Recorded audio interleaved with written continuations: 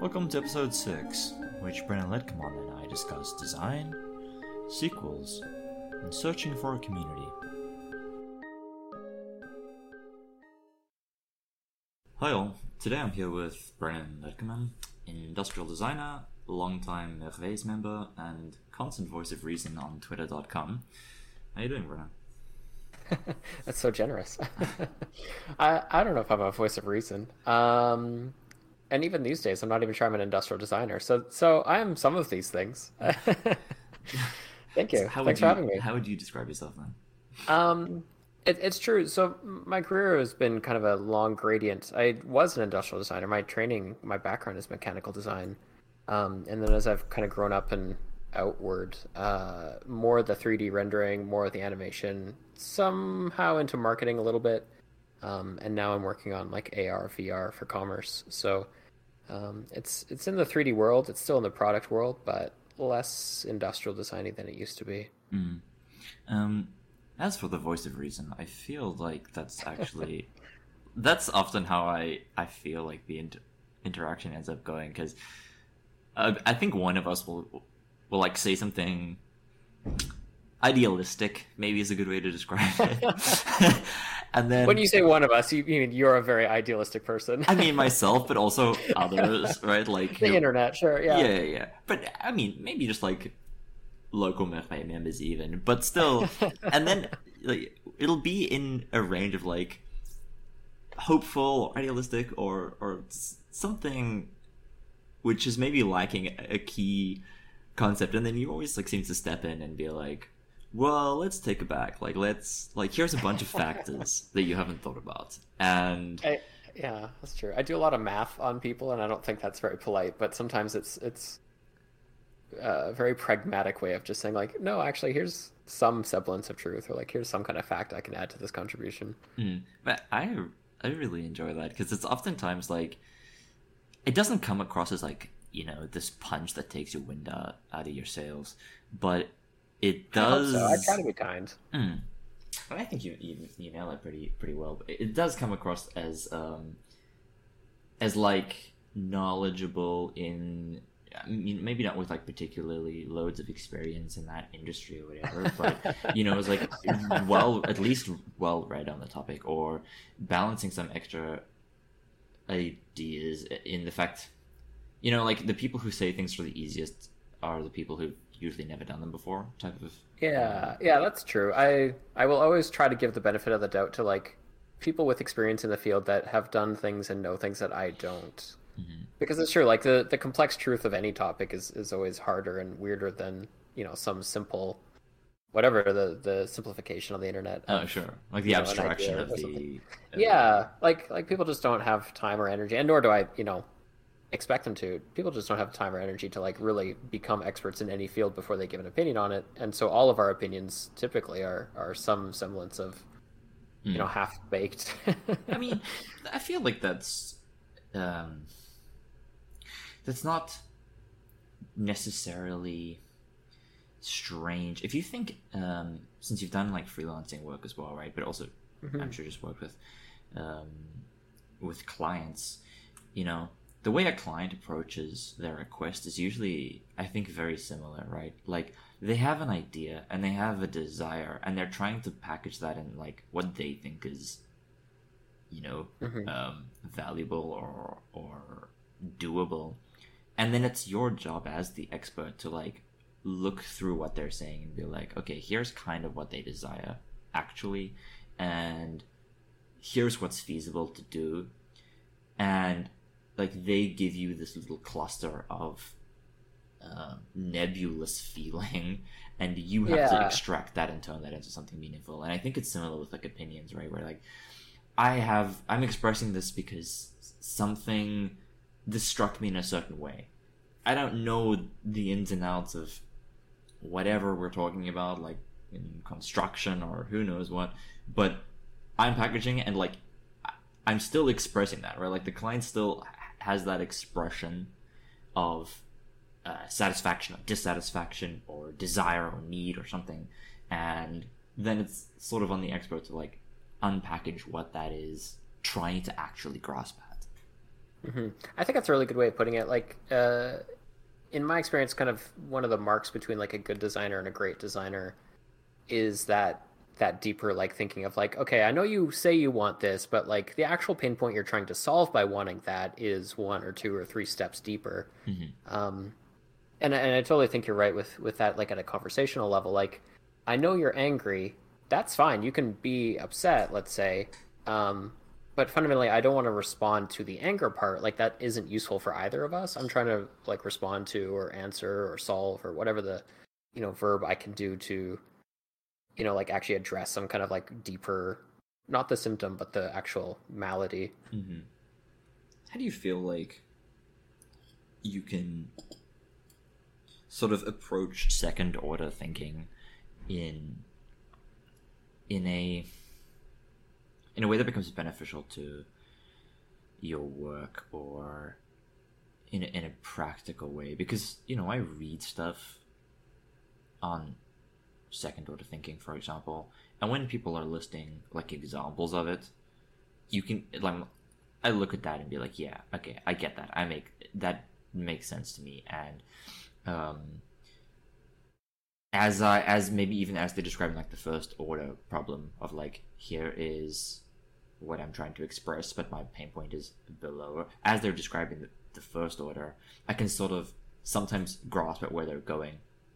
But other times, like as soon as they touch on the second order thing in the description of it, I'm like, oh, okay, now I get it. But I feel like that's easier to just read, a textbook example or philosophical example than be able to consistently apply that thinking in what someone is saying, because you don't really have any markers for if you're hitting on the correct thing. Like the person who is talking about this doesn't understand that underlying pain point, so it's hard to be like, am I hitting the right pain point? Like what happens if they actually have another second order pain point that they are like that's the cause, and I am misjudging it, and I'm judging it on a level lower than the person can like accurately corroborate my analysis of it. Yeah. I mean, the answer maybe is just like experience and doing it a lot. Like, I think I come at it, like you said, from design. I've been a freelancer now more of my career than not. I've worked with dozens, hundreds, I don't know, of clients and different people in different contexts and different situations. So I'd like to think I have a pretty well built base of doing the process over and over and over again. How do you get good at it? I think, like to some extent, it's just kind of a vibes thing. Like I know it's really soft and mushy to say like, oh, just feel it out. Um, you posited that you don't really get a marker or like a reaction from people, and that may or may not be true. But I think people, even if they don't understand the causes or the second or third orders or whatever, I think they have like an intuition for, oh yeah, the thing that you're saying is really resonating with me. Like, oh yeah, this actually does sound like my problem at a deeper level. Like I would suggest people are, even if they can't like put their own finger on it, even if they're not introspective enough to like really dive down those layers themselves, I think when you shine a light on it, they can say yes or no. Um, and this is, I have no training in psychology, but I think this is like a lot of what psychologists would point at with people, where like you come to them and say, I'm angry, I'm hurt, like whatever, and they say, okay, that's great, that's the first order of how you're feeling, but like, why do you do that, why that, and then you can kind of go down that chain, as deep or as complex as you want. um, and once you say like, oh, actually, your parents had really deep expectations of you as a child, and they say, I've never thought of that before, but you're right, like that is true. um, they maybe couldn't have come up with that, but as you shine the light on it, you could reveal it to them. And I think both of you can agree or find benefit from, those answers. Mm-hmm. Um, and, in the same thing for design, like, I don't have any customers. You say like, well, okay, like let's look at that. Why? Maybe it's your marketing, maybe your product, maybe you're really angry on Twitter and people just don't like you. Like, There's whatever the problem is, the same sorts of like pragmatic questioning could be applied to all of them, I think, pretty similarly. Mm, maybe, yeah, maybe that seems pretty like it feels right to me, but I'm also thinking about the people who like push back against that when, Sure.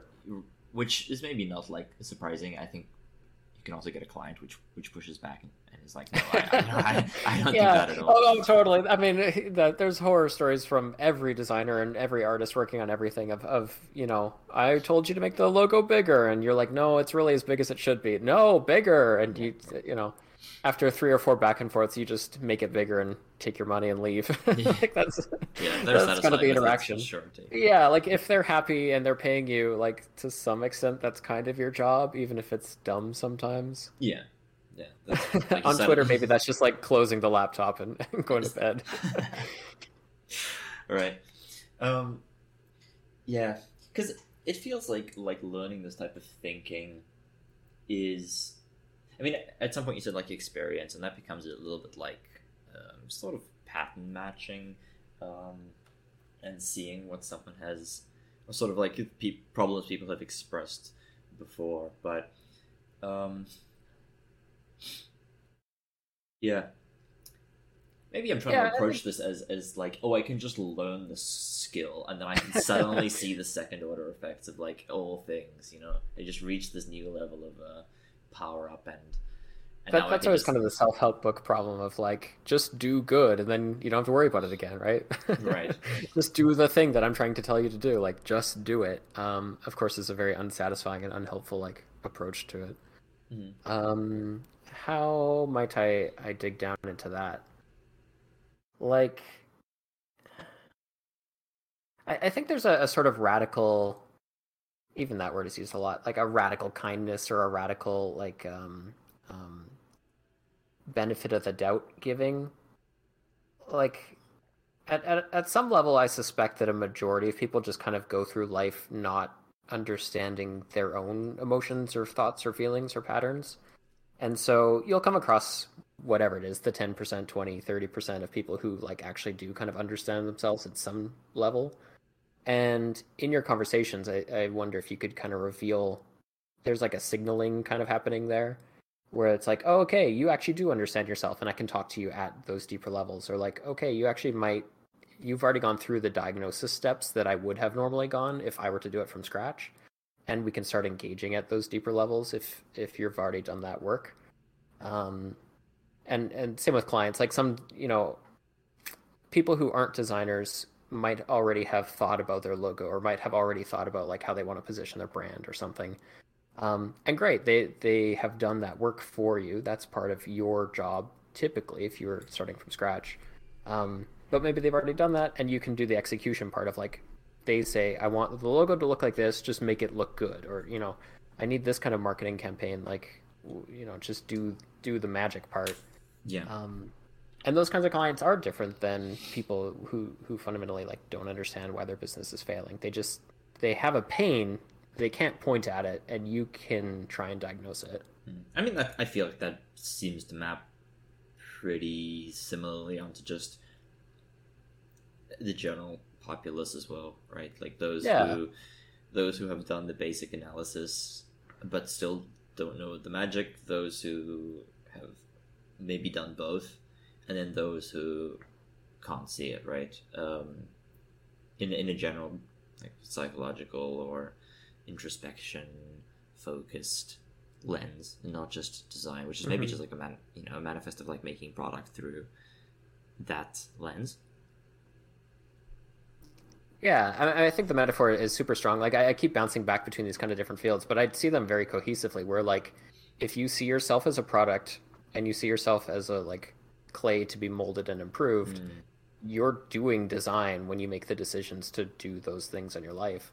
Um, and so maybe I'm good at talking to humans because I'm good at design, or maybe I'm good at design because I'm good at talking to humans. I don't know, but like fundamentally, I see that whole flow and funnel and loop is just the same thing. Yeah, I mean, if something is made, right, then we have to think about how we're gonna make it, and that's Yeah, kind of design, right? And sure. that includes making yourself and making changes in your own life, and it's still like human action or like conscious action taken in order to get some sort of output.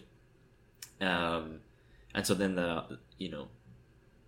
like that's the part of design that like fascinates is like the part that hooks me the most is like not just sort of slapping certain things together, but like real conscious thought being put into like why am I making this step, like why am I applying this material or whatever I'm doing, and what sort of result do I want from that, and why do I also want that type of result, right? If it comes down to making a game, it'd be like, why am I adding this ability? Like, what do I want to have the player... Is it...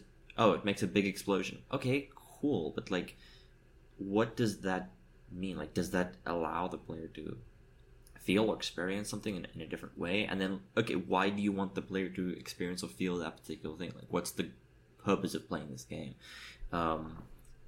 And then I sort of can't not see the world in that lens. Like if I'm watching a movie, I'm like, okay, they did this thing. I was like, just going to go to films. Yeah, exactly. Like every scene is there for some kind of reason. Like what is it doing? But that also makes like certain bad scenes like horrible because you're like, this thing is like it should have been cut. Yeah, yeah, it's directly flowing against what the rest of the movie is trying to say or trying to do. And sometimes like communicating that to like someone else who's not thinking through that lens is very difficult because, you know, they're like, it's just like a throwaway line, or like it was just, you know, a couple shots, and I'm like, it's not just a couple shots, right? Like it's everything here was supposed to be pointing one direction, and these are a couple spines which are like pointing in the other direction. Like it stops that flow of what was supposed to be made, right? But that's like, I love that. Like I love looking at every single thing and being like, why was this made or why? Yeah, and I think that's so.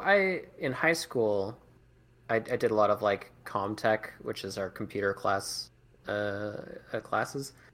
and I got into web design. So when I was 16, 15, something, my summer job, between high school seasons was as a web designer.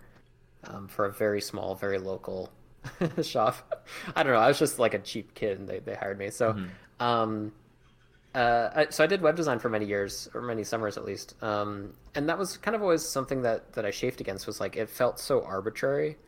And in part, it was because I was doing kind of the intern duties, and in part, I think web as a medium at the time was very like kind of aesthetic copying.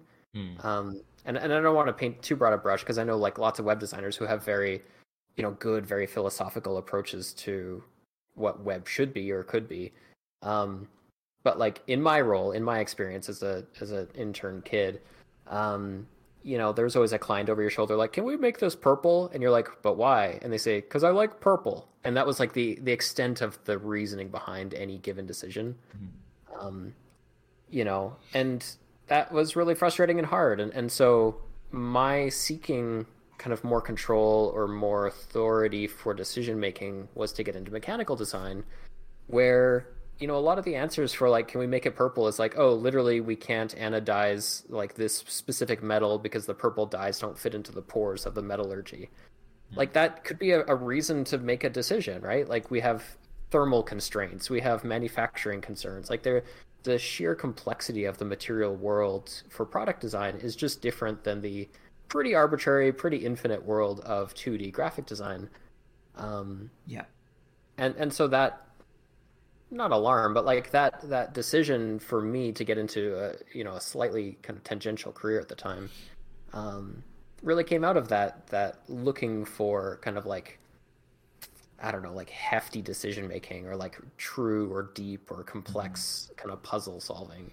I feel with a lot more variables. I feel like that resonates pretty strongly, and I think I can see that like in you a lot. Yeah, the creative world, like you said, is really just not infinite, but like there are a lot of decisions which can be arbitrary, and I almost sort of end up like railing on certain things that I Sure. I need to like hold myself back. For example, this is like just a stupid thing, but um, there's a lot of like genres or choices that come up in, let's say, storytelling, that were meant initially with a sort of purpose. Like, I'm gonna probably butcher the analysis of this, but I believe, for example, like Bram Stoker's Dracula goes into like vampires in like in a certain way that they're described, and I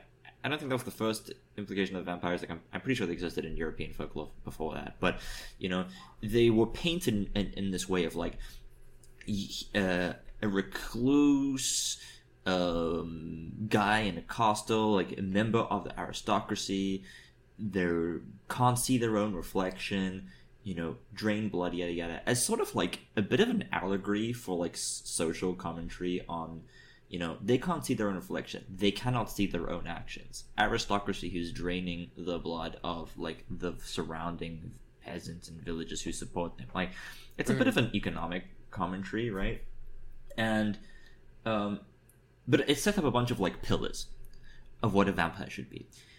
And we're here in 2021, I don't know how many years after Stoker's original version was published, and we see a lot of vampire-based media which like mirrors those particular pillars, but purely aesthetically, right? Like, they're chosen to do this thing because that's what vampires would do, and then there's like, okay, but now vampires are sexy, or now vampires are this, or like everyone has their like spin on it, but they're using like fundamental pillars of why it was made without really knowing what those pillars are supporting anymore. Like, it just becomes an aesthetic copy of a template, right? Like, Yeah, fantasy copying Tolkien's high fantasy template, zombies copying a zombie template, and then being like, well, there's a virus version, or there's a plague version, or there's you know, like a mutation version. Like, there's different spins, but they're using, again, like, the invention of a zombie had a particular meaning, and I feel like that gets lost in this like sort of infinite creative space where you can just spin something off. Yeah, totally. I would suggest that like most good stories have that element of I don't know, like societal allegory. Frankenstein comes to mind, where like, you know, the famous meme of like, it's not Frankenstein's monster, or the monster isn't, gosh, what is it? Yeah, the like monster isn't Frankenstein, it's Dr. Frank, whatever. Yeah. Just edit that one out. It's something like where like, you know what I'm trying to get at. You're not thinking like, that, you're thinking about Frankenstein's monster. Yeah, but then the actual like big brain version of that is like, no, Frankenstein, the Dr. Frankenstein was the monster because he made Frankenstein the kind, you know, creature, etc. And so yeah, I think like a lot of those resonate, especially kind of in that era, because a lot of those stories came around sort of the same time. And they were based on older, kind of deeper folklore horrors, and the horrors were us always. But then those particular kind of like classic works just happened to be the coalescence of writing it down into a good novel. Yeah, there's a lot of that kind of stuff. Zombies obviously have huge like implications for allegories for mindless kind of societies, and like our ability to, you know, wantonly kill them is sort of like a big fantasy thing. You know, we can't show, you know, mass murder violence in polite society against humans, but if they're zombies, oh well, then great, like gun them down. You know, there's tons and tons of commentary that could be had in that direction. It kind of butts up against another thing that I've sort of been grappling with, which is both a growing interest in like copyleft or copy me or like copyright free movements, but also this like point I've sort of mentioned it a few times on Twitter as well, which is like there should be no sequels. Like clarity, sure. You know, you made a product, a story or whatever. Like you were trying to tell a certain point. Like you're told that story for a reason. You crafted the world that it was set in as a mechanism in order to tell the story. Like everything was thought out to deliver that point. And if you didn't get to that point in that story, like when it concluded, you probably need to to just write a sequel. It's like, did you miss the point? Like, did you not get to it? And if you're gonna just add on to it and maybe tell another thing, like you've now set up all the mechanisms to deliver a story about jealousy, and now you're like, okay, I'm gonna write a sequel in which the characters do something else about like love, but all the mechanisms and the world and mechanics and whatever are probably pointing still towards jealousy, right? Like you set it up for that.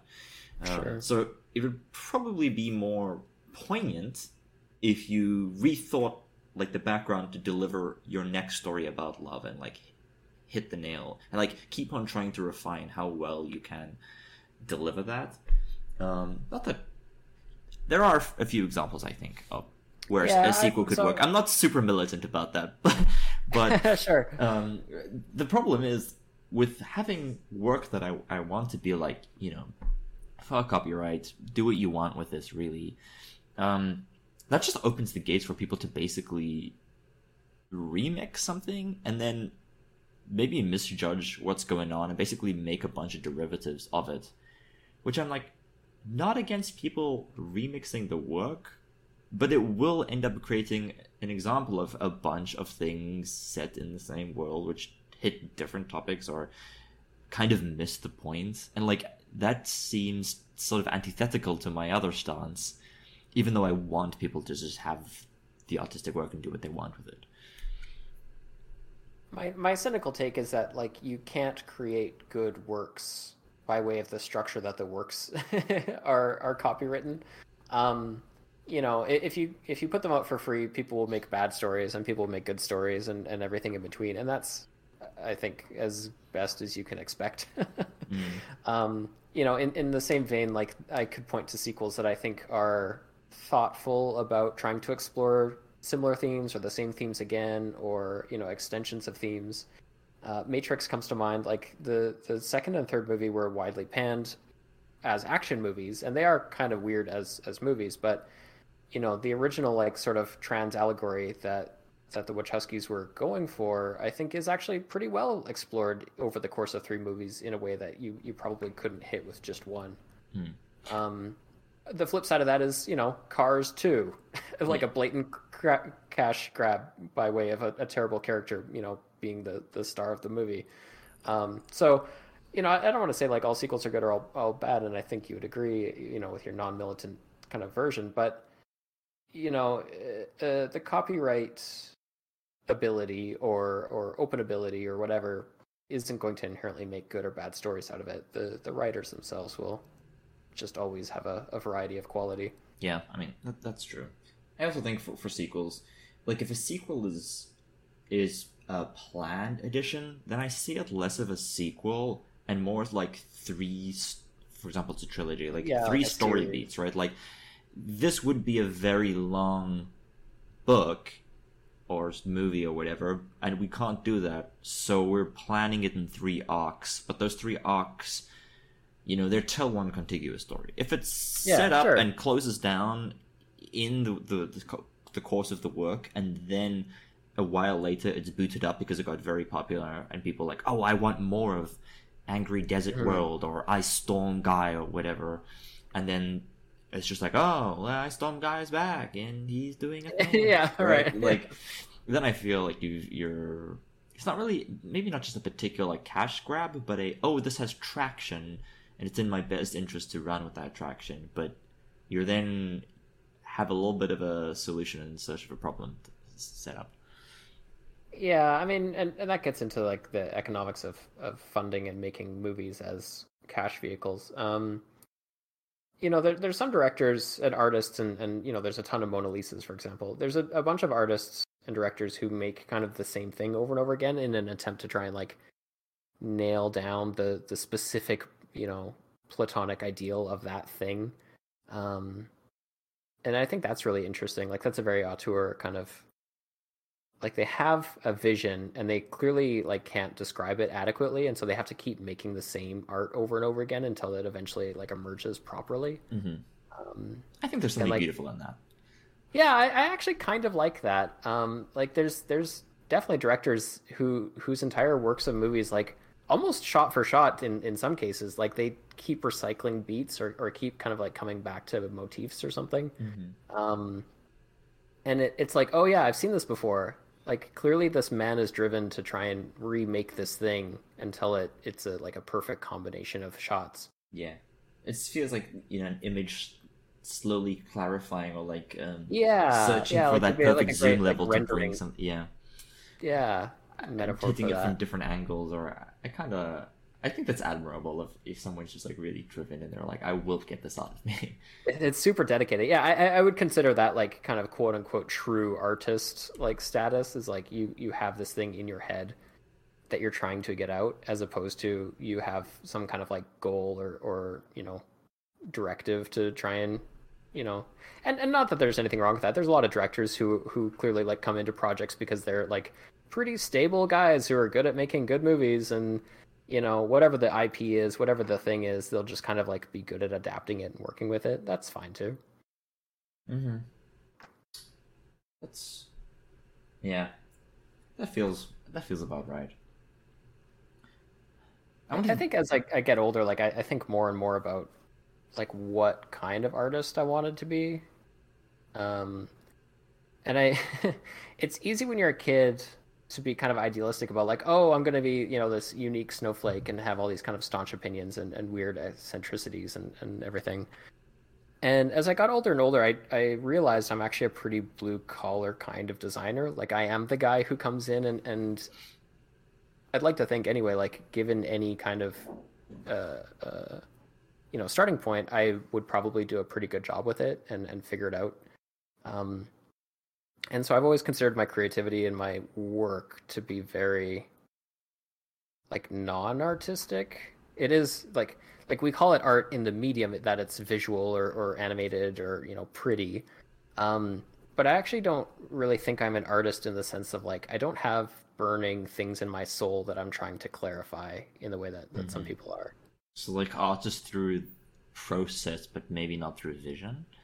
Yeah, and even like I could point to some of our mutual friends who clearly have like these deep unique visions behind them, and they are artists in the sense that they want to try to like get that out of their brain somehow. Go ahead and name drop if you feel. I'll link everyone listed I mean, in show it notes. it doesn't matter. You know who they are. And I've always like deeply admired that because I just don't think I'm that guy. Like I'm also a visual artist and we live in the same Slack channels and whatever, but like I just don't think I have anything behind me like they do. And that's not a problem. I have made a very good career of, you know, adapting other people's things. That's fine. But I kind of liken myself more to a plumber than to some kind of, you know, like virtuoso.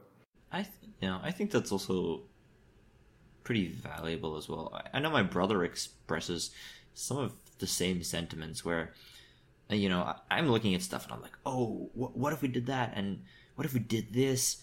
And he sort of sits there and he's like, I'm glad you're here to like sort of express that, because I don't really want to raise those topics. Like he sort of, paraphrasing his words, he's like, if someone could just tell me what the vision was and what the thing would be, I would gladly set about working on it and like solving the practical problems that arise. Yeah. Like, oh, we need to, you know, render this out this way, but you know, I can't do this with, you know, this particular setup or whatever, and I can solve that, and I want to make it look as good as possible, but I'm not really here to like invent the concept, the vision, what that vision is meant to express. Like that doesn't really interest him. It's not something I think drives him either. So it seems to sort of mirror sort of what you're saying as well with and I think in a world where you have a lot of teamwork when it comes to creative projects where a bunch of people are working on the same thing. It's probably very valuable to have artists who work in that sort of way, where they are, totally. you know, like too many cooks trying to pull the Sure. the You vision couldn't of make a movie if it was entirely staffed by directors. different auteurs. Yeah, right. You need prop makers and you need key grips and all of the things that aren't. It's not that they're not creative. Like there's a lot of problem solving and there's a lot of outside of the box thinking and like practical.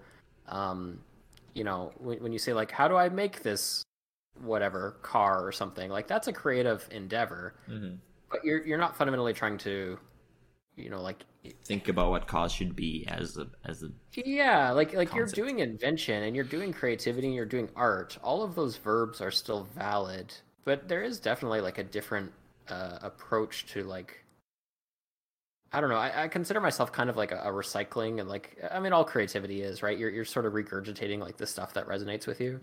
Um, I could point to and some people feel like an imposter syndrome with this, where they could point to, I saw this movie and I really liked it, and now my work looks like that. And they feel bad about that, right? They feel fake or phony or whatever. And I was, I was always kind of shameless. So when I was starting in 3D, and there's tweets of this, Mirror's Edge had just come out, and that was like the coolest possible game in my mind, from an aesthetic level and from kind of like a design and character and everything. It's a fine game, like whatever. It's gorgeous, I'll give it that. But like it's now playing it back is kind of funny. I mean, I think it was also pretty noteworthy in its time. Sure, yeah, for a bunch of interesting reasons. For a bunch of reasons, and some mistakes. Like there's definitely parts of that game that, had it been made now, would be different, or should have been different if they had like more control outside of the studio. Demanding that there's guns or whatever. What was I saying? Oh, when I was that age and I was just getting into 3D, like my Facebook posts were literally like, I took this screenshot from Mirror's Edge and I tried to recreate it in Blender. Here's my result. And I was never trying to pass it off as like, here's my cool artistic, architectural vision for the future. It was always pretty like tracing. Like if you were to trace something on a drawing, my attempts were that, and so my practice for many years and even today is like just recreating stuff more so than trying to be, like truly revolutionary or artistic or whatever with it. Yeah, I think that's also pretty. Well, I don't think anyone likes seeing someone, especially someone new, sort of be like, here's my vision of this, and you can see that influence so strongly that you're like, just sort of admit it, right? And I don't think anyone likes seeing that. So sure. That's noble in that, right? But it can also get you far. Like people can be like, damn, we worked hard to get this particular effect and you recreated that. Like, sure, you missed a bunch of other beats, but you got that thing down. Like, we sat and thought about this for a while, and I've heard stories of people like getting job offers for like recreating something. I remember back when Overwatch was still really big, like people would post like a fan recreated or like a fan level of something, and they straight up got like a job offer from Blizzard because they're like, this is you managed to nail something we took a long time to like think about. Well, and they're different skills. Like there's kind of two. I don't know, if I made a matrix, it'd be like a 2x2 kind of grid, where you can have the hard skills to do something, and subsequently like the practice to have the hard skills to do something, and then you can have the creative vision to like imagine that thing and how it should be. And like we're talking about with this kind of like director versus prop maker distinction, those two roles would fall into this spectrum as well, which is, when I was copying Mirror's Edge, I was just learning a ton about Blender and materials and lighting and rendering, like all of the hard skills that are the 3D aspects. And it's really convenient that you can outsource the creative vision parts, because when you're staring at a blank page and you're thinking like, what should I make today? You might get mired in the like, what should it be stuff, such that you can never actually like focus on how do I make it stuff. And so, copying things or tracing them or being inspired by them or whatever, I think is actually just like a really practical way of offloading that side of the creativity. You can be creative in all the problem solving bits and not have to think about, like the decision bits. I feel like that's probably some pretty old knowledge that we are maybe ending up like through the process of self-help books and, I don't know, online talks rediscovering, right? Like, I imagine if we were creating stuff back in if you were training, for a trade, you would spend a lot of time under the tutelage of someone creating the thing that they are creating. Like you make a copy. If you're a scribe, you copy down a bunch of work that's already written.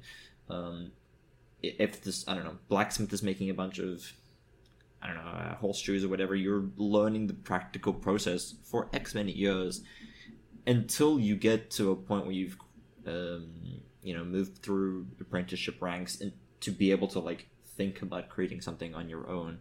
And I feel like that's maybe something that's got blurred or a little bit lost in certain fields, and now we have to like go through this whole process of rediscovering the fact that like copying is good actually while you're learning.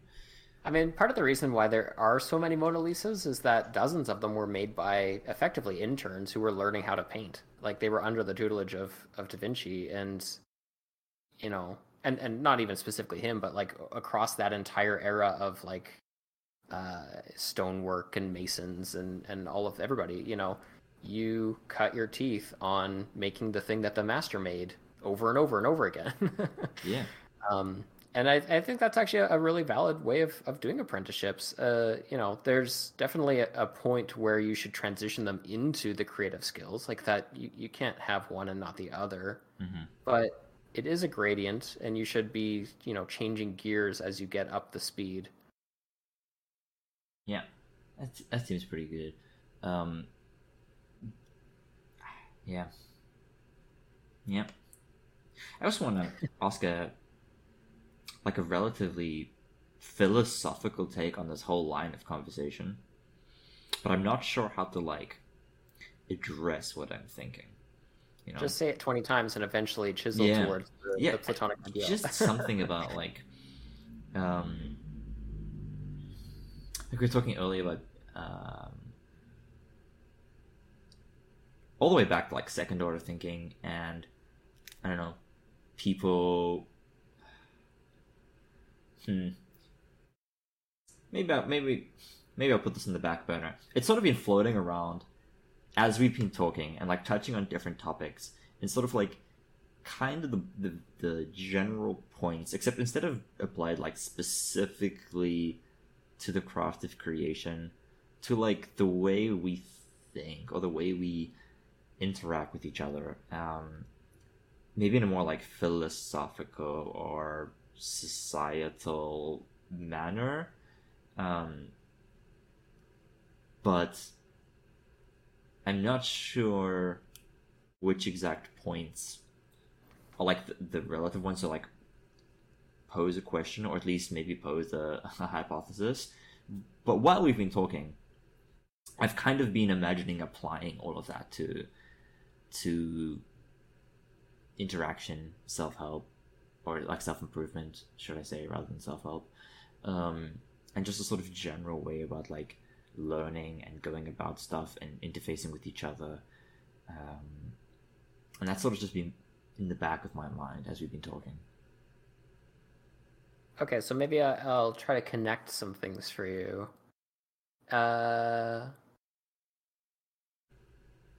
I think part of my second order kindness,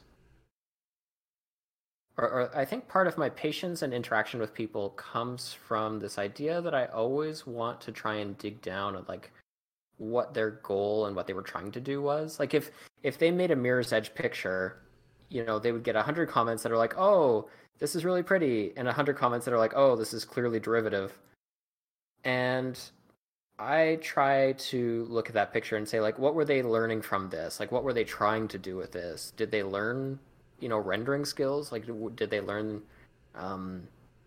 were they flexing a creative muscle? Were they flexing a practical muscle? Like, what was the kind of goal? And so, that sounds really obvious, and that sounds just like basic level empathy.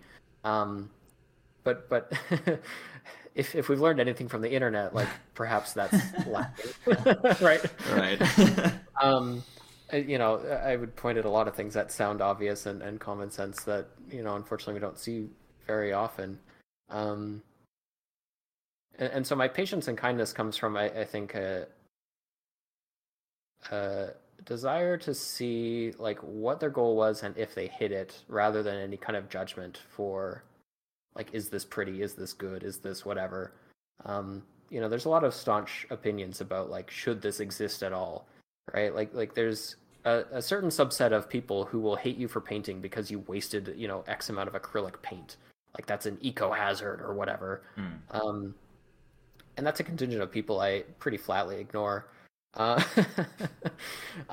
Because you could take anything to that extreme. Like, should you exist at all? No, I guess you're taking resources, right? Right. And that gets into like a huge philosophical thing of like, all philosophy is just trying to reason out why you shouldn't commit suicide all the time. And that's a whole conversation, but right, that's philosophy, capital P. We all have justifications for like why we want to do things or not. And so trying to fit other people into my justifications or my rationalities or bubbles or viewpoints or whatever is ultimately not satisfying and not accurate and pretty frustrating. And so I think my goal is to try and find what their viewpoint is and then judge them against their own metrics, not mine. Right. And sometimes that's really hard. Like that is just a level of effort that I go to that I think a lot of people don't. Mm-hmm. And maybe people don't even realize that they should be doing or not. I don't know. I think there's also a lot of people who struggle to generally approach the idea that certain people are thinking with worldviews and differently at all. Yeah, that's true. Right? It's like this person values certain things differently for whatever number of reasons, or has certain influences in their past which has led them to believe that they're seeing and operating this way. And some people can't rationalize like, oh, but I would do this other thing. And I'm like, but you have a different upbringing. Like you wouldn't get to the same conclusion. You grew up on a completely different continent than me. And like, so we approach things... That's also a huge problem, of course, right? Like, sure. People sort of forgetting a sort of culture that they're embedded in, and then like working with, or like seeing a bunch of stuff from other cultures and making some judgments on that. And I'm like, it's not where we're from. That's not why we would do a thing. Like that's what the TV is telling us to do. Yeah, and the TV itself is written by people who probably aren't, doing any deeper investigation than whatever that first surface level thing is as well. So basing your judgments on their judgments on a thing is probably not, sufficiently deep. Yeah. I also I'm both trying to apply this, like I said, to a sort of societal take on things, and then also avoid the issue of just, getting down to, well, we live in a society, and you're trying to, make some comments on, the complexity of human nature based on a couple sure, yeah. vague points on something. I mean, I said it at the top of the hour, like, all complexity is just more than anybody has time or energy for. Like, everything is kind of an oversimplification at some level. Right. You're aware of that, like, the midwit meme? Right? Where it's like the bell curve, and then once you just get over the bell curve. I really like that one, actually. I started by hating it. I really started being like, this is... Which is just being in the midwit section. Yeah, right? Now you've either ascended or descended. It doesn't matter. And I was like, man, this is so many things. Like, I can't believe... But... And maybe that's also the product of, like, perhaps seeing some of those midwit memes with, like some takes I might not agree with. But, the more I've seen it, I'm like, fuck. Like, the problem is... which again is like, trying to make a big statement here coming from a literal meme, but the two sides in the meme are like compared, like they're sort of equated to each other, as in like they're doing the same thing, right? Like dimwit and enlightened are like as if they are the same, and you only go through this period like in the middle of the bell curve where you're like, no, you can't do this. Yeah. However, what I think needs to be like the important distinction there is that like you have to go through the process, because the person on like the lower end, when they're saying like, oh, just do X, and then person at the top of the bell curve is like, no, you gotta consider this factor, that factor, whatever. And then once you get down to the other side, you're not saying like just do X in the exact same way that someone who is like entirely uneducated or entirely ignorant of a bunch of factors is. Like, you've had to learn processes through that, and you get to the same sort of like, well, it's actually, like you can just go through with something and you can just, I don't know, manifest whatever, but you've learned a lot of places about where to apply it, and like that's obviously missing in this curve here, but otherwise everyone who was I don't know, pretty uneducated on certain topics would also have the exact solutions to solve them, so that doesn't seem like it's happening. Yeah, that's kind of the story of like the alchemist, right? Is the boy who's a shepherd, and then he does this whole journey, and then he gets to the end and he's like happy to be a shepherd. I think chop wood, carry water, basically. Sorry? Yeah, like the other, I forget what the full book is. I haven't actually read it. I've just heard a discussion about it. Like more expanded version? I think I just read like whatever short story. Yeah, I mean, I know this is like The Alchemist by Paul Coelho that you're talking about, but there's another book called like Chop Wood, Carry Water, which is basically like. Oh, I did read. I read like 30% of that. Yeah, I mean, it's kind of different, but it's also like once you've gone through everything, you are still like doing the menial tasks, right? Like you are still chopping wood and carrying water, but you have a different, like a different way of viewing that. And I think that's true. Like, I won't claim to be on the enlightened side ever. I think a lot of my activities are both dimwit and enlightened. But I'm trying to be less concerned with the middle. I feel like that's my problem. It's a phase you have to go through. Yeah. I grew up Christian, and then I left the church, and I think like everybody has kind of an angry atheist phase coming like through that context. Right. But it's ultimately like a not super sustainable place to be forever. Like I eventually left that behind as well because it didn't serve me, after a while. Mm-hmm. There's only so many podcasts about how something doesn't exist that you can listen to. Yeah.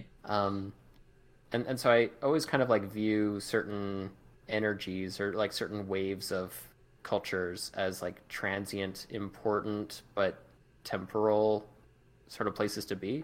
Mm-hmm. And so I don't have any like ill feelings or bemoan the atheists or whatever. Some of them are annoying at the time or at the moment or whatever, but like I think my patience is just like, yeah, that's a phase I went through. You'll get out of it. Like, it's a couple of years of your life. I think the only way that it continues, I think the way that continues is when people like start pulling in, like you do burn out of that phase, but then you see people who are like, 40 and making YouTube videos on the same topic, sure, yeah. but they're like they are burning out, but then they're pulling in more and more resources to keep the fire stoked, right? And if you sort of laterally let yourself burn down, I think that's how you like get out of that phase and move on to the next one. But that's people like self-perpetuating the phase. There's probably like how you can't stop a habit, you have to replace a habit. I bet you there's something like that where like if that's your only community and those are your only friends, and like to leave them, to let that go behind you is to also like crush your only source of friendship or whatever. Yeah. I would suspect a lot of communities, incels or whoever, you could point at a lot of them, Nazis, are probably just people who are kind of, alone and disillusioned, and this happens to be just by coincidence, not even by ideology or anything, but just by coincidence. Like these are the people that you kind of fell in with. Yeah. And it is really hard to leave that behind. Like I have supreme amounts of sympathy for being in that kind of situation and stuck at that place and those people. And I don't know. It's hard to be angry at them when you kind of approach it from that perspective. Yeah, I feel like that's really true. I also feel like there is this very interesting, again, kind of like to the midwit meme, but like coming out of, like, for example, you said like your angry atheist phase, and then coming out of it, and you're talking, I think you briefly touched on the word energy, which I don't know if you're going in the same direction, but I'm also thinking a lot about like some of the crowd that I'm sort of engaging with on Twitter often is a lot of them are made up of like people who are approaching Buddhism from, man, someone summed it up somewhere as like energetic Buddhists or whatever, but people who sort of approach maybe Buddhism mixed with some like New Age science, and like that's some contingent of people. And so discussion sometimes happens with like meditation or crystals or energy or alignment or, you know, things like that. And I feel like I also had this like little bell curve where before that just seemed like a certain amount of nonsense or a certain amount of like objects that were like did not affect, like could not possibly contain what people were talking about, and I'm like, I didn't get it. Like it felt like people were inventing a belief to store inside it. And now that I'm approaching it in a different way, it's like when I hear a bunch of terms about like in this case energy is the one that's magic maybe as well is something else that gets discussed, or a whole lot of I feel like I always keep on touching on like some of the terms as I come into them, but I should probably like see if I can make a list and maybe even sort of codify my thoughts a little more on them. But you know, like I no longer see, you know, when I think about energy now, I don't really think of like, okay, there's this mystical blue flowing force as if you would see in a cartoon, right? Like that's previously how I was imagining, because that's how it sounded like the conversation was about, right?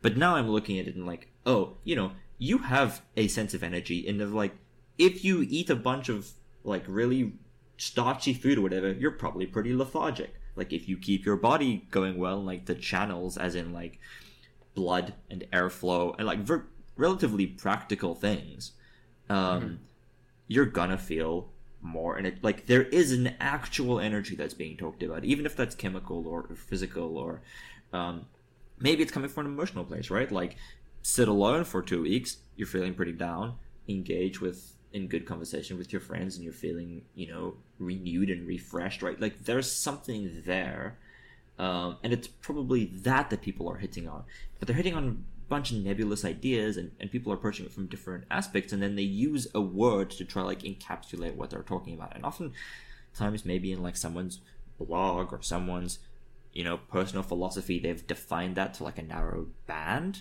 but someone else is also using that same word, and maybe it's a different band, and it creates this like concept which it feels like, what are you guys are just talking about this thing, right? Like as if that's the solution to it.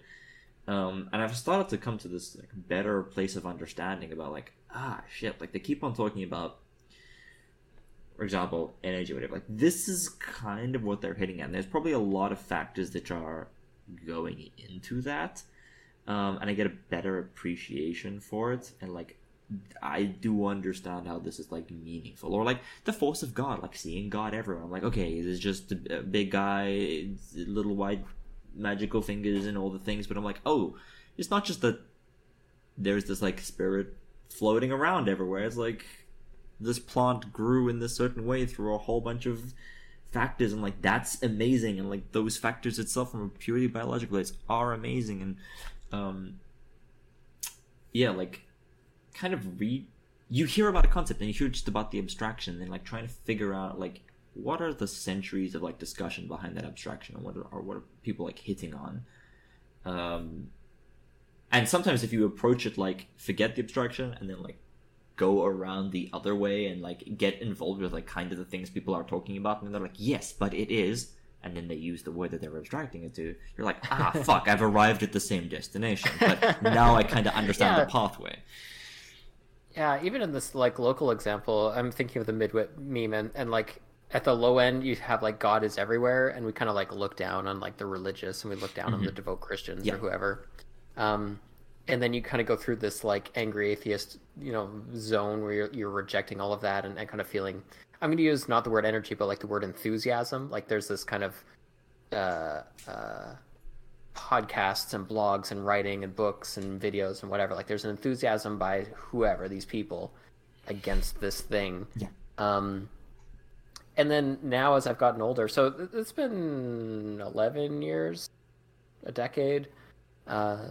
Since I left, and now, on Twitter, and by way of, I think, maybe some like wholesome kind of woo-woo type people, I think there is kind of like this, like, oh yeah, God is everywhere, and that God isn't like the same Christian God that I grew up with, but just that phrase, like God, whatever you define it, is and everywhere, like those words actually do resonate. Like, yeah, you're right. Plants are rad. Like, I'm slowly filling my apartment with leaves. I bought some birds of paradise recently, and like one of them has a big leaf that's just like slowly unfurling over the past couple days. And like, it's gorgeous. It is stunningly beautiful. And it, the plant's made of like xylem and phloem and sugars and water, and it's like doing these things and taking in, metals from the soil. Like, it's so rad. And I don't now believe in like this higher power or anything, but like God is everywhere. Like that's just such a like a romantic, beautiful sentence. Yeah. In a way that I wouldn't have agreed with that, 5 years, 10 years ago. That seems sort of perfectly what I'm trying to hit at. Even other concepts about like, God bringing peace or God guiding your decisions, and I'm like, yeah, sure, like I'm praying for you. It's like a really great sentence, really. Exactly. And I'm no longer thinking about like, okay, just Middle Eastern man, and you talk, you sit down, and then above you he's in the clouds and he gives you like, that's your guidance. Yeah, he's like no. judging you constantly. Yeah, right, but like it's all your philosophies which are like leading you to a certain point, and like you go through you weigh different mental models against things based on like principles that are supposed, like that's kind of what they're hitting at about like God guiding you or like finding peace, because like the same way I can come to a place of peace when I receive a piece of like tragic news. I'm like, okay, how do I process this? How do like what's valuable? What's important here? How do I move through this? Like, that's kind of what someone is touching on, except all their reasoning and experience are now maybe like religiously tinged, or even if it was learned at a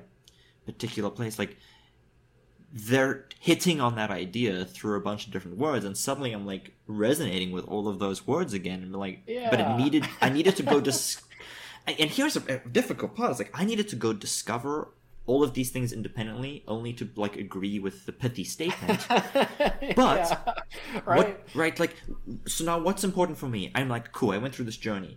Let's say I have a child or something, or someone else that I care about deeply. I'm like, I need to sort of package that information to them. So I come up with all these like ways of discussing it, writing, maybe doing some like long form writing, coming up with pithy statements, just having a conversation where I like guide them through, which means I'm encapsulating all of that. So what gets delivered to the other person? The same type of nonsense which I initially disagreed with. Right? Like, there's a bunch of authors which have touched on a bunch of stuff through centuries, and all of that stuff I thought was garbage, even though they themselves probably went through that journey and was like, fuck, now it's up to me to like tell you why the journey sucks, and here's the information at the end. Right? And then we all just have to go in the cycle of like... Yeah, that's so human and beautiful. We're just such garbage animals. Yeah. Yeah, God. That's wonderful. No, it's totally true. There's a lot of books, and I should reread them now. Perspective is totally different. Like I totally believe that. Like semantics, it's easy. This comes back to the first order thing. Like it's so easy to fight on semantics. You say like, oh God, like I bristle at the very thought of that word. And a lot of people do, and I did, and I've gone through now this whole cycle. I think part of my patience is like I don't need to fight about the semantics because the semantics are probably so meaningless to both of us that trying to argue at that level isn't anything. Like it's not even useless. It's just nothing. Yeah. And even the saying though, if like I see this differently now, how many times have you heard that from like someone who's like born again, whatever, and they're like, yeah, yeah, but like I see this in Yeah, another sure. way, and I'm like, oh, okay, but And same with like the reasoning. Like I said incels and Nazis are probably just kind of like lonely hurt people looking for community. Um, that may or may not be true. There's a lot of deeper, complexity behind that. But same with the church. Like when I was growing up, there were a lot of people who joined the church just because they were kind of lonely, hurt people, and here was a bunch of people who, smiled and shook their hands. Like maybe that's all you need at the time. mm, You can kind of nod along with the rest of it, but maybe it is fundamental, or I maybe it mean, I is think like there's life changing for you. a large discussion to be had on like the nature of community and Sure, yeah, belonging and that's a how pretty that big topic right now for millennials. yeah, exactly, like how that manifests and what we're searching for and what we're trying to soothe. Yeah. And we're all Oh, angry dude, for a don't bunch of worry, I like stuff, that.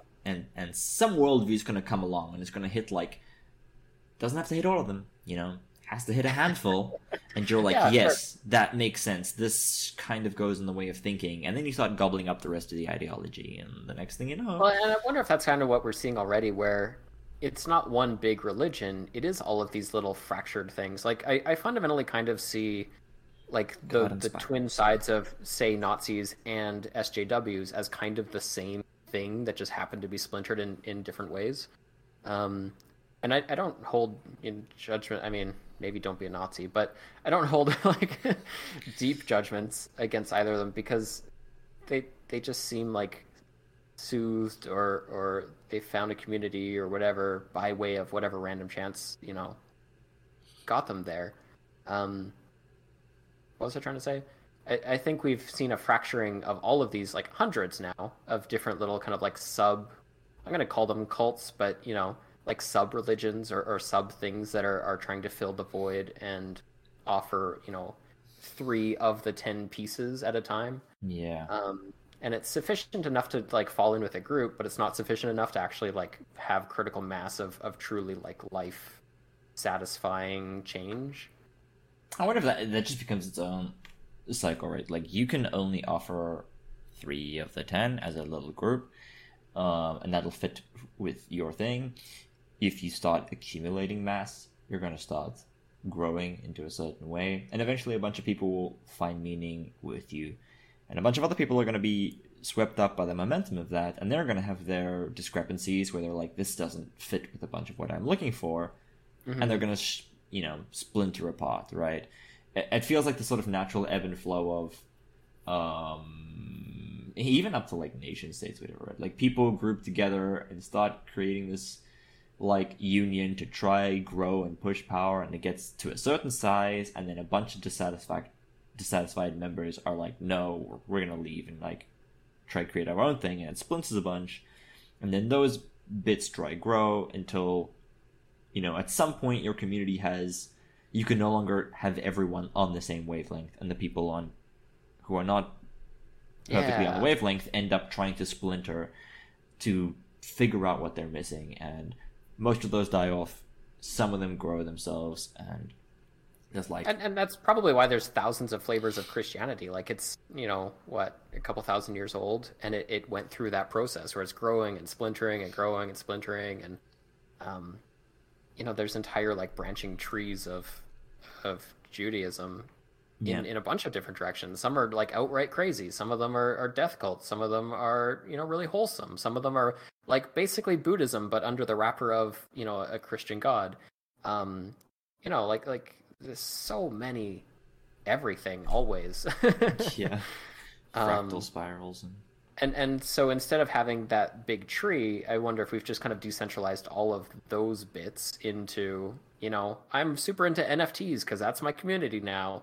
Like that is a valid. It's not a religion, but it is a religion, right? yeah, Um, I think it's you're fulfilling some, 3 of 10, so to speak, and maybe not the same three as a different thing, but you kind of like go through these phases of pull and push. Yeah. Yeah. I mean, it does seem. I don't know what the root problem is here, right? Like, religion also sort of has its kind of like beyond offering community, it is ostensibly also about like salvation and pointing towards an otherworldly matter.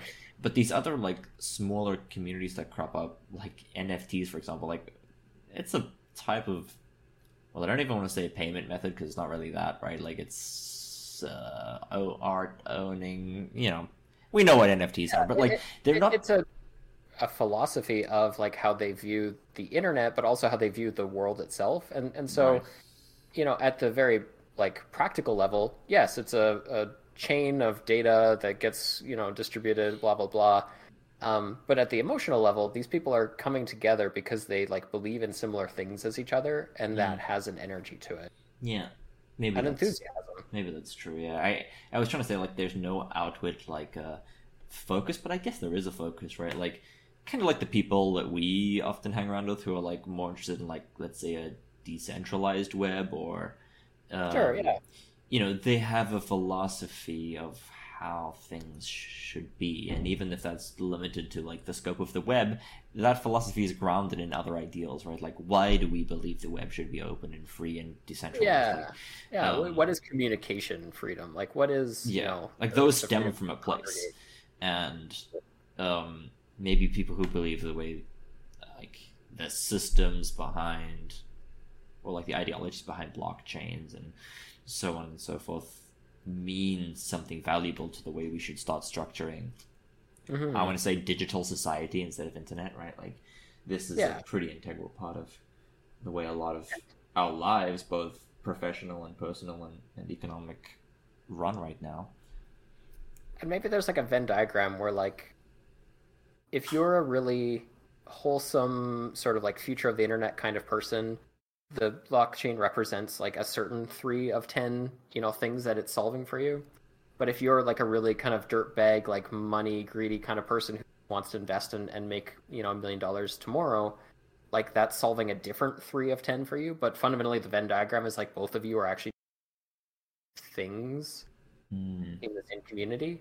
And so certain communities have, I think that's why like some communities have legs and some don't, is like there's enough critical mass of like it has a bunch of sticky points, but they're not all the same sticky points, and so they attract a bunch of different kinds of people, and sometimes that leads to infighting and splitting, but sometimes that actually like leads to kind of a mutual kind of like symbiosis, Yeah. where the the internet future people want this thing to grow because it's the future of the internet, and the money hungry people want this thing to grow because that's their direct like investment. And so they actually have a really nicely combined like mutual beneficiality to that relationship, even if their goals are completely different. Right. And so Although, I would say that NFTs are a pretty good example of this, but there's a lot of them. There's a lot of communities that can grow and thrive based on these like weird sticky points and the specific like kinds of things that they're solving for people. yeah, yeah, And that's why like a lot of cults don't go anywhere. It's like you can have one sticky point of like acceptance or forgiveness, or like you can attract broken people if that's all you want to attract, but fundamentally they never grow super big because they don't have enough like staying power for different kinds of people. yeah. I There's think only so many broken people you can put in a compound in the mountains until it just collapses. Like, it doesn't do anything, right? Or the that's founder a dies, quote. and, like right, like the original founder dies, and fundamentally the community of broken people doesn't have Right, like the any driving like. vision. I think that's Yeah, also was important when you were like talking about, you've got these groups of different people, and I imagine them almost spinning around like a central point, and some yeah, of right. You have that those central points, enthusiasm. right? Like sometimes that's unstable and it will like tear itself apart, but other times, if they balance each other enough, like money hungry people and future of internet people with NFTs, like, like maybe their goals are going in different places, but they still have like one idea that they're striving for, like, and when that is aligned, they're gonna keep working together and like keep on growing forward. But if that idea gets achieved, or like somehow that vision goes, like that's when it feels like it starts unwinding. And maybe in the case of like smaller cults, which are like particularly led by one person, as soon as that founder dies, no one else really like was there particularly, or like had the vision to carry on. Like they were a solar system, and the sun yeah, disappeared, all the gravity kind of just flung them out. exactly. And yeah, this feels like such a big, people's need for community and what it soothes, and also just the crazy things certain communities do, oftentimes not very nice. And I think we spend so much time like engaging and talking about these communities and how those communities interact with each other and what it means to be an individual within that community, but and it feels like we're just gonna continue to have these conversations, like maybe again like as a first level thing about like, oh, the NFT people are doing whatever, instead of being like, well, we're all seeking for a bunch of things, and like one religion is offering this and this and this, and their little local art thing on the internet is offering that and that. But they're fundamentally like the same system, egregore, right? Like, there's a bit of a hierarchy or food web of egregores, and trying to analyze what's happening on that scale is maybe a bit more noteworthy to like actually navigate the fucking landscape, rather than not seeing that and just being like, oh, what the fuck's happening with NFT people in this? Like, then you're just constantly going to be surprised or shocked or like, but I think I'll come back to my solar system metaphor, which is, like there's all of these little solar systems that have their own kind of gravities and pulls. Some of them split apart and some of them collapse into their own sun, and so forth. But then I think about like the vastness of the universe, and just like there's so many solar systems and so many galaxies and so many things. And so the principles we're looking for are gravity, not any given solar system. Like we could point at NFTs as an example, but it's not like you're not deducing the laws of physics. You're just saying here's 7 planets and some of them are ice and some of them like you can point at a community and not really like more about it, but you're not really like it's not fundamental to the physics of what's sticking communities together. And it feels like people get really caught up in being like, well, we're looking at a dusty planet here, and like this is a mountain range and dusty planet, and man, they just had an earthquake and the mountain range split in two, and you have to know, you have to pay attention to this. Like, look, it's a lava planet. Every 2 days there's a YouTube video updating you on what happens to the geologic features on continent 3 of Dust Planet. And I'm like, but the interesting thing here is like, if you learn about gravity, you can gravity slingshot around planets, right? If you understand gravity, you can work out that time runs faster in certain places and slower in other places, or you can send a satellite into orbit, or figure out how fast the rock's gonna move. Like, that's the interesting part here is gravity, not what's happening on the planet. Well, and that's where like, so Twitter famously has this like pastoralism where everybody should move into like, let's buy some land together and we can all have houses. Hell yeah. And it never happens, and for like a lot of reasons, right? And fundamentally, I just don't think you can build a universe or a solar system, from scratch like that. Like, the gravity doesn't. Yeah. It's just so hard to slingshot big rocks into motion together such that they're stable. Mm-hmm. And I think we intuitively know that, and so we don't even bother. Like, signing a lease together with kind of strangers, like even if you like them and they're your friends, like. Yeah. I'd really want to sign a lease myself because, who knows if the neighborhood is good. And that's like a core fundamental like independence that you don't even get in an even tighter, relationship kind of land buying deal. Yeah.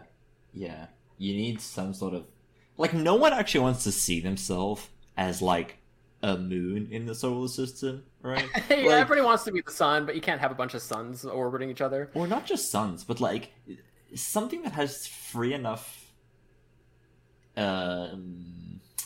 like self, direction.